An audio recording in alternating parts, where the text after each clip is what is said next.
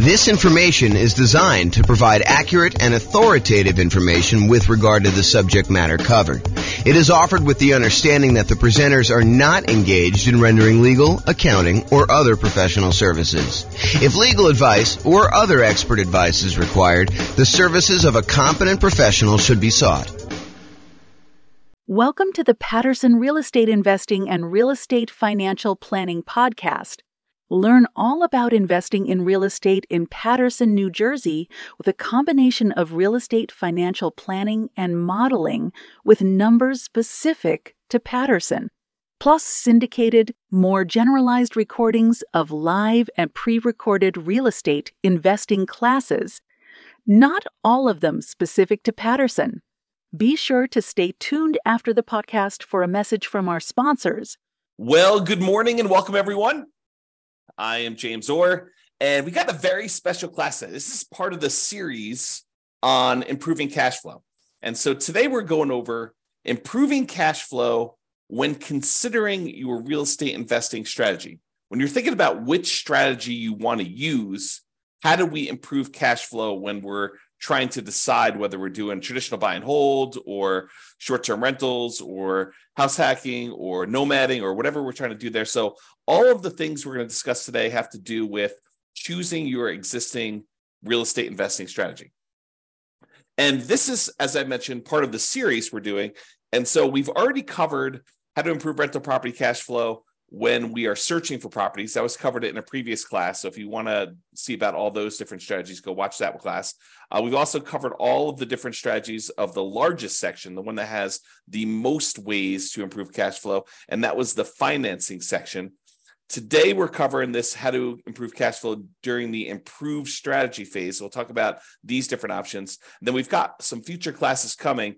The one class on how to improve cash flow when you improve the property itself, while you're marketing the property, while you own the property, and then while you're renting the property. So there's different kind of stages that I broke it down into, and we're covering the classes, we're covering the strategies, the 88 strategies to improve cash flow in all of those different stages in discrete classes by stage. So if you're at the stage where you're searching for properties, just review the one for searching properties. If you're at the stage where you're financing, do that. If you're trying to figure out what strategy to use, this is the class you'll want to use for that one. Okay. So when we're thinking about improving cash flow is really made up of how much income you have coming in on the property, all the different sources of income, especially the rent, but then also things like laundry or renting out different parts of the property, or maybe you add in additional services like landscape service or internet service or things like that nature. So there's different strategies of rent or different sources of income like rent, and then all of the other sources of income you have in the property, minus, in order to get cash flow, you have to subtract out all your different expenses. And your expenses are, your mortgage payment, taxes, insurance, maintenance, property management, vacancy, like all of those different things are expenses. And so when you think about how do you optimize, how do you improve cash flow on property? Well, it really consists of two different parts. How do you maximize the income you have on a property? And then how do you minimize all of the different expenses? And a lot of the things we're going to be talking about here today in this class have to do with maximizing income. Although a couple of them have to do a little bit with minimizing expenses,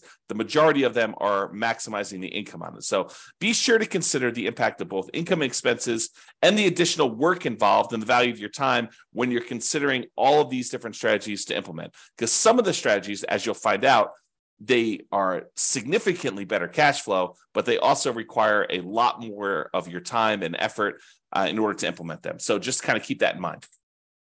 All right, since we're talking about strategies, this is the list of the different strategies that we've broken out for real estate investing. So I'm not going to cover these because this is going to be covered in its own separate class. However, this is the list. So I'll just run through the titles and you can kind of research these if you want to dig deeper. Buy and hold, real estate investing, buying a property and renting it out and holding onto it for a long period of time. The nomad strategy, buying a property, moving in as an owner-occupant, living there for at least a year. It's a requirement of the lender. Usually do this because you can get very low down payments or nothing down payments, and you get improved interest rates, which could lead to some improved cash flow on a property. So you go move into the property, live there for a year, then you convert the property that you just lived into for at least a year into a rental. You buy another property to move into, and you repeat this process until you have as many rental properties as you desire. So that's the nomad strategy. House hacking, which we'll cover a little bit today, because it's one of the strategies we're going to discuss. That is renting out any part of a unit that you're living in. The most common example is you buy a duplex, you rent out one side of the unit, and you live in the other. But it could just be renting out, the property to roommates. You buy a single family home with 4 bedrooms, you live in one of the bedrooms, you rent out the other 3, or even just one, and that is considered house hacking. And there's some variations on that, which we'll talk a little bit about today as well. The BRRRR strategy: buy a property, rehab a property, rent a property, refinance it, and then repeat. So there's the buy, which is the B, and then all those different R's: rehab, rent, refi, and repeat. So all the different bars there for BRRRR. And that's a strategy for being able to buy properties and leave very little or no money in the ideal situation. Most of the time, it's leaving a little bit of money in the deal so that you're able to acquire properties with little down. And then all the quick turning, flipping properties, and then wholesaling and wholetailing. Wholesaling is basically selling your contract in a property to another investor. You find a really good deal and you sell to an investor, and you get a fee for doing that. All the creative financing stuff: buying property subject to, lease option, lease purchase, rent to own, owner financing, agreement for deed, contract for deed, loan assumption, like all of the creative different strategies for financing properties. Those are different strategies. And then partnerships and syndications: if you're going to get together with one or more other folks who want to invest in real estate with you, then you can kind of structure those in various different ways. And then tax liens and tax deeds: whether you are investing in a lien against a property with the hope that the property is, they either pay you a return on it, or in the event that they don't pay you the return, then you can actually foreclose the property and get ownership of it. And then real estate investment trust, which I don't usually cover, but I include it to be all inclusive, to kind of be comprehensive here. That's that. So these are the different strategies. And you'll see that we're talking about using different strategies here today when we talk about how to improve cash flow. All right, so here's the list. Different ways to improve cash flow when you're thinking about the different strategies you can use as a real estate investor. So one of the different ways you can kind of improve this is to change the term that you're renting out properties. So I think a lot of people think about investing in real estate as you buy a property and you rent it out, and you rent it out to a tenant, and there's a year-long lease in place. And maybe the tenant renews for another year, and you kind of keep doing that, or maybe they leave early because they got evicted or they can't pay their rent anymore, and you kind of shorten the term in that way. But you could deliberately choose to rent out properties monthly or weekly or nightly, like a vacation rental. So changing the term of the rental can improve your cash flow on a property. We'll talk about that a little bit. Or doing a totally different strategy, like a lease option, where instead of just leasing the property to a tenant, you decide you want to go after a tenant buyer, a tenant who also has the option or a contract to buy the property from you a year or 2 or 3 or 4 or 5 down the road, or 6 months down the road, whatever you negotiate as part of your term. Basically, they will lease the property from you, and then after they lease it from you for a period of time, they're going to buy it from you. And there's some advantages to doing that, which we'll discuss here in a minute. Or you could choose to do a specific niche. You could cater to a group of people who you know are looking to rent in your area. For example, you could choose to focus on student rentals, or you could choose to focus in on traveling nurses and provide them, kind of services related to their particular industry, knowing that they're coming in for, contract periods of time, and they're going to need some extra stuff in your property. Or you could cater to oil workers if you happen to live in an area that has a bunch of people coming into town to do work on the oil kind of stuff that they do. I don't even know what they call it. So you can cater to all these different niches, or you can cater to things like corporate rentals. So you decide to do that. And then I'll kind of group these last 3 together. They're all really versions of house hacking, in my opinion. So we'll talk about roommates, getting roommates, changing a strategy to having roommates, like house hacking with a single family home, or renting by the bed or bedroom. Sometimes especially with like student rentals, sometimes they'll rent out by the bed or bedroom. You might rent out by the bed if you're putting 2 students per room, or you could rent out by the bedroom if you're renting to maybe a graduate student or something like that. Or you could rent by parts.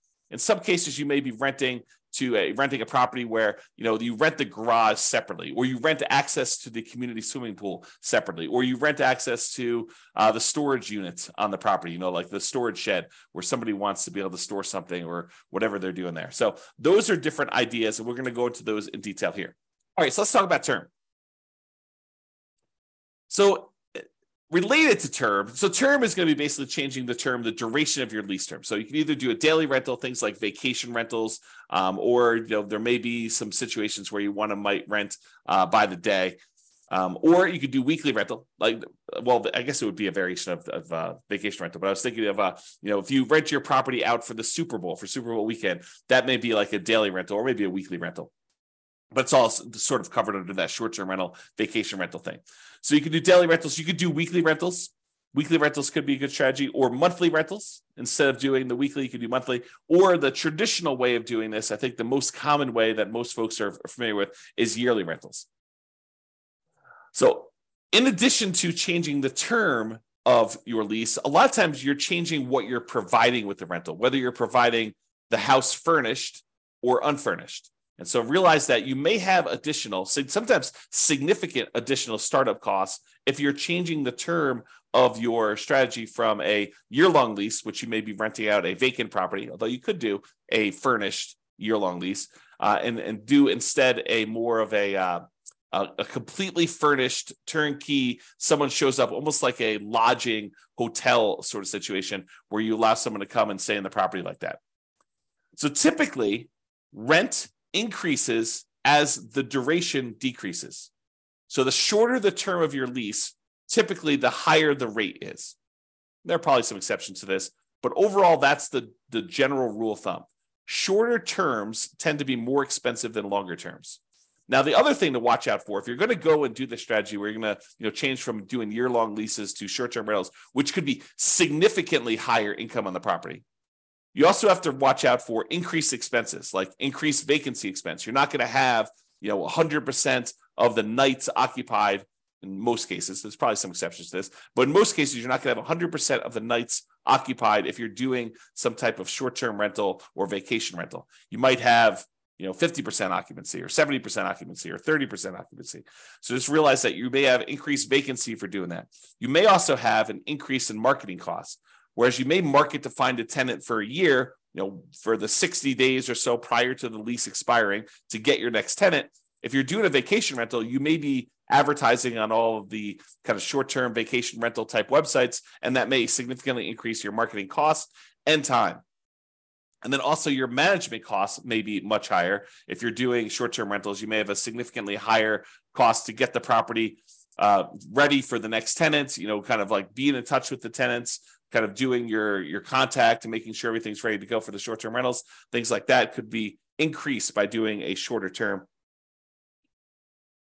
And then finally, in some cases, the maintenance on a property on short-term rental could be slightly higher depending on how things in your property wear and what it costs for you to keep up with maintenance on the property for doing that. Replacing things that you might not have in a long-term rental, like linens or shampoos and things of that nature. Like, you could have a pretty significant increase in cost for doing that as well.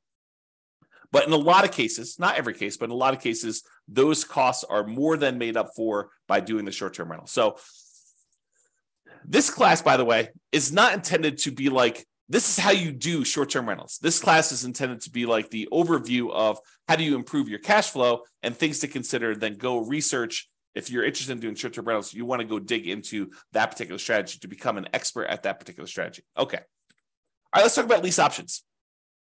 And when I say lease option, I'm talking about the whole kind of like rent-to-own family. Lease option, which is a lease with an option contract. Lease purchase, which is a lease with a purchase contract.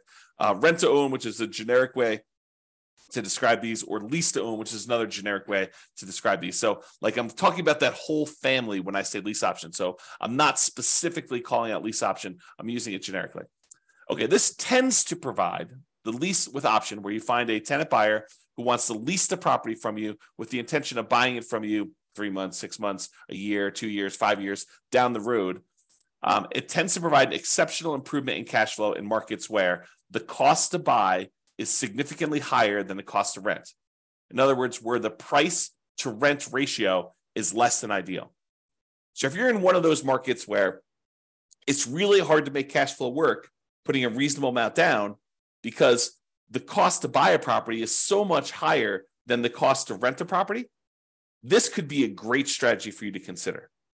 If you think about it, and I'll just name some numbers here. Let's say in your marketplace, if you were to go try to buy a property, the mortgage with taxes and insurance and everything on it is close to $3,000 a month.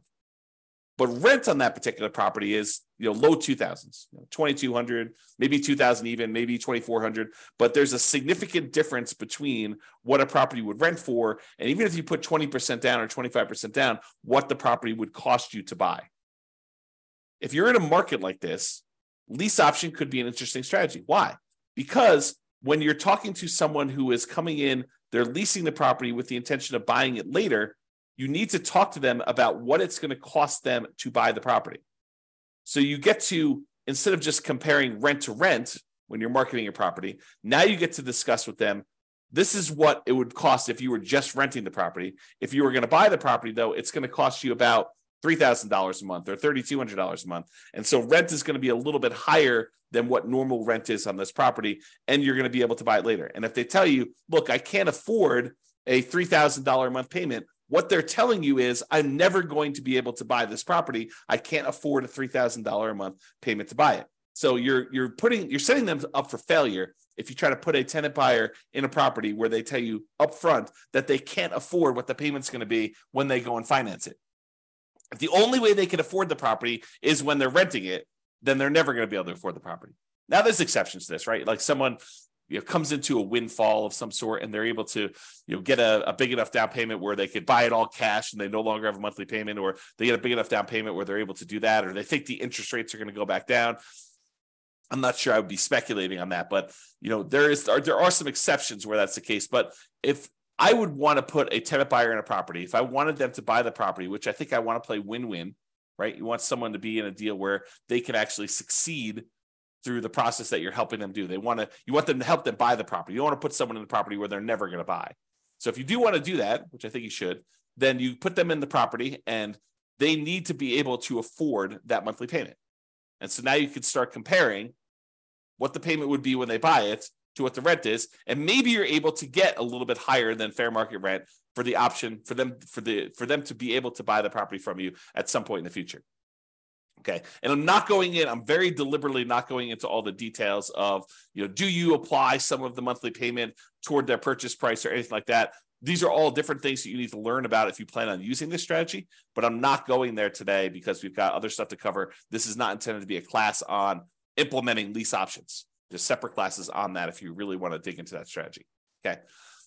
However, even if the monthly fee, the amount you're charging them monthly, was completely identical, right? You were able to get only the same amount you were able to get for rent as renting the property versus doing a lease option. You were only able to get that same $2,200 a month, whether you did either strategy. If that was the case, there are some significant improvements to cash flow from getting a non-refundable purchase deposit when the tenant buyer comes in the property. So even if the tenant buyer is only able to pay $2,200 and the tenant would normally pay $2,200, if you're getting for example, a $10,000 non-refundable purchase deposit, that would significantly improve your cash flow on the property.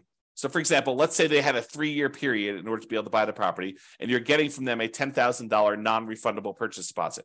Well, if you take that $10,000 and you kind of like spread it out evenly over a 3-year period, it's almost like getting an extra $250 more per month in cash flow. Even though you're going to take that $10,000 in many cases, you're going to apply it toward the purchase of the property later. So you're trading some of the appreciation you were expecting to get in the property over those next 3 years in exchange for getting better cash flow in the meantime.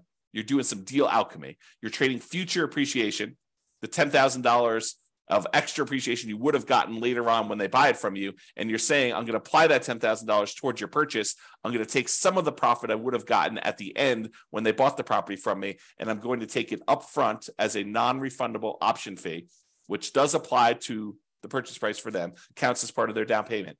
But then you're also getting that, which if you spread it out over 3 years, looks like you're getting $250 plus per month in extra cash flow. So if you thought you were getting $2,200 a month, now you're really getting $2,450, which is significant in certain markets, right?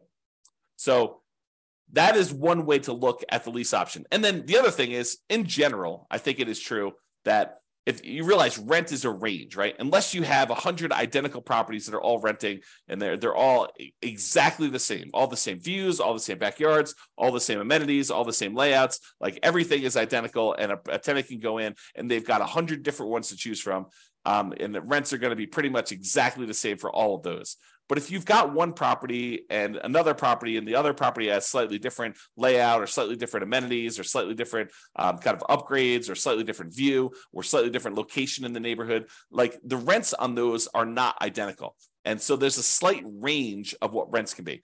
If you're a really good marketer, you might be able to get a little bit higher. If you're not such a good marketer, maybe you're going to be a little on the lower end. So realize that the rent is not an exact number, and rent ranges vary. And if you're doing a lease option, you're giving someone the ability to buy a property from you, you're almost always going to be on the top of that rent range. You're usually not going to be on the low end of a rent range by putting a property up for lease option, because you're adding something that is extra, that is special, that's valuable to them. So you're almost always going to be at the minimum at the top of the rent range. And in some cases, you're able to get a premium. Okay. And one of the other little perks of doing lease options is you might also improve your cash flow through slightly lower maintenance, slightly lower vacancy, and slightly lower management. So these aren't like huge numbers, although they can be, but they tend not to be these huge numbers. But realize if you've got a tenant buyer in a property who has ownership mentality, who is on the path to buy that property from you, a lot of times they have pride of ownership. They think that they're buying the property, and so they want to maintain their property a little bit nicer. They tend to stay a little bit longer, although there's exceptions to that. And you tend to have to do less management for them because they are owners. They think that they're going to be owners of the property. So the ownership mentality of tenant buyers versus tenants could be a huge plus to help you with your improving cash flow. So for that reason, doing this lease option strategy, changing your strategy to be lease options, could be hugely beneficial. And I've also talked about how in the past, and this is sort of a side note, go like research this more with one of our other classes, but I've also talked before about this idea of being able to use the lease option non-refundable option fee in order to use that as the down payment to go buy your next property.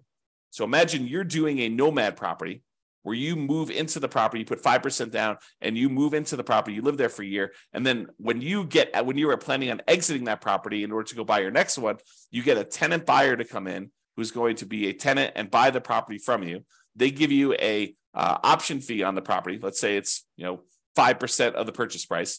Then you use that option fee yourself to go put 5% down on the property that you're buying, and then you are able to buy your next property. The tenant buyer who is going into your old property provides you the down payment to go into your new property. So this could be a strategy to provide you with the down payments to continue your own investing strategy as well. All right, let's talk about niching. Specialization tends to be more expensive than generalists. So if you cater to a specific audience, corporate rentals, traveling nurses, students, undergrad, graduates, startups, whatever you decide you're going to cater to as part of your particular strategy, it is up to you to figure out how you can provide extra value, what they need, determine what they need, and then provide them what they need, add value to whatever it is that you're offering. And a lot of times you can get slightly improved fees by doing so. Okay. So what can you offer them that would be more attractive to people in that group than just renting another property? And then what's a reasonable premium you can charge for providing that extra value? So if you're going to charge money for students, maybe you provide housing that's near the university and some extra things that students would like the terms that kind of coincide with the school year, or the ability to have their parents co-sign, or whatever it is that is appropriate for you and that particular niche that you're serving. Find out what they need, how you can cater to them, and then cater to them, and then you may be able to find a profitable niche to focus on. All right, let's talk about house hacking. So house hacking is renting out part of the property while you live in the property. And we're going to go over 3 different examples. We're going to talk about getting roommates. We're going to talk about renting by the bed or bedroom. And then we're going to talk about renting by parts. So let's jump into that. So let's talk about roommates. So imagine you have a single family home. You might be renting bedrooms with use of other parts of the property. So you rent them a bedroom, but they get use of the kitchen and the basement and the living room and maybe a parking spaces if you have that in your property. In some cases, you may have a non-conforming duplex that you could rent out to a roommate. So we see these occasionally come up, but they're properties where they're not duplexes. They're not zoned a duplex. They are not set up where they qualify officially as a duplex, but they look like a duplex. It's a property that's a complete upstairs unit, and then there's a side staircase that goes down to the basement unit, and there looks like a totally separate apartment in the basement. In some markets, you can't put the stove in, or you can't do something where that would trigger compliance issues or something like that. But it could have a hot plate or something like that, or a mini fridge or whatever. But it looks like it's a duplex, although it's technically not. It's what we call a non-conforming duplex. And actually, I have a typo here. I'm going to fix it. Non-conforming duplex. So non-conforming duplex that you can't technically rent it out as a separate unit. It doesn't have its own address, doesn't have its own whatever, heating source or air conditioning source or a stove or fireplace, whatever it is, the difference between having a full duplex and not in your marketplace, it could vary a little bit. But you could have a roommate that lives down there. Imagine you were just going to have a roommate upstairs in a different bedroom. Well, in this case, you have a roommate, and those could be the rules that you apply to this thing where you are having a roommate. And so a lot of times you have to watch out for your occupancy limits in your marketplace, and they're not going to have their own address. And maybe you have to give them access to something else in order to do this, make this right. Find out what it needs to be in your marketplace. And a lot of times your real estate agent can help you with that. But you maybe have a non-conforming duplex that you could do that. Or if you have a traditional duplex, triplex, or fourplex, you might be renting out the other units of that property, like actual conforming duplex, triplex, where they're legally considered duplexes, triplexes, or fourplexes. You might be renting out the other units. And in addition to that, some investors may choose to rent out the duplex, rent out the other units, or triplex or fourplex, rent out the other units. And then in addition to that, they may choose to get roommates for the property they're living in as well. Okay, so that is another option. So that's like roommates. And that could significantly improve your cash flow if you're thinking about that. Okay, rent by bed or bedroom. So in some situations, they might lend themselves well to renting out by the bedroom or even the individual bed. A lot of student rentals, they may do individual bedrooms, or they may do kind of by the bed, where you have two students per room. You have two beds in there, maybe two desks or something like that to kind of cater to the students. Or you could rent by parts. We talked about this non-conforming duplex, triplex, or fourplex, and be sure to check and apply with local occupancy laws to do that. But more unusual setups could also include like RV parking spaces for them to park their RV. So if you have lots of space in your property and it's set up for RV parking, you're allowed to do that with your HOA, then maybe you go ahead and you rent out the space for someone who wants to be able to park their RV there, and that could improve your cash flow on the property. Or maybe you own an RV that you have, or maybe it's a tiny home that you set up on the property, and you could rent that out as its own separate living unit on the property if your occupancy laws allow you to do that. Another common one is if you have a garage or storage units, you could rent out the access and use of the garage separately to somebody who has a car or like machine shop that they really want to have separately, and they don't have space in their apartment, and they want to just rent a private garage to be able to have their setup there so they can do that. It does not have to be, like, it's kind of key point here, it doesn't have to be a place where people sleep. It could be more of a commercial or recreational use type situation with these in order to get rent by parts.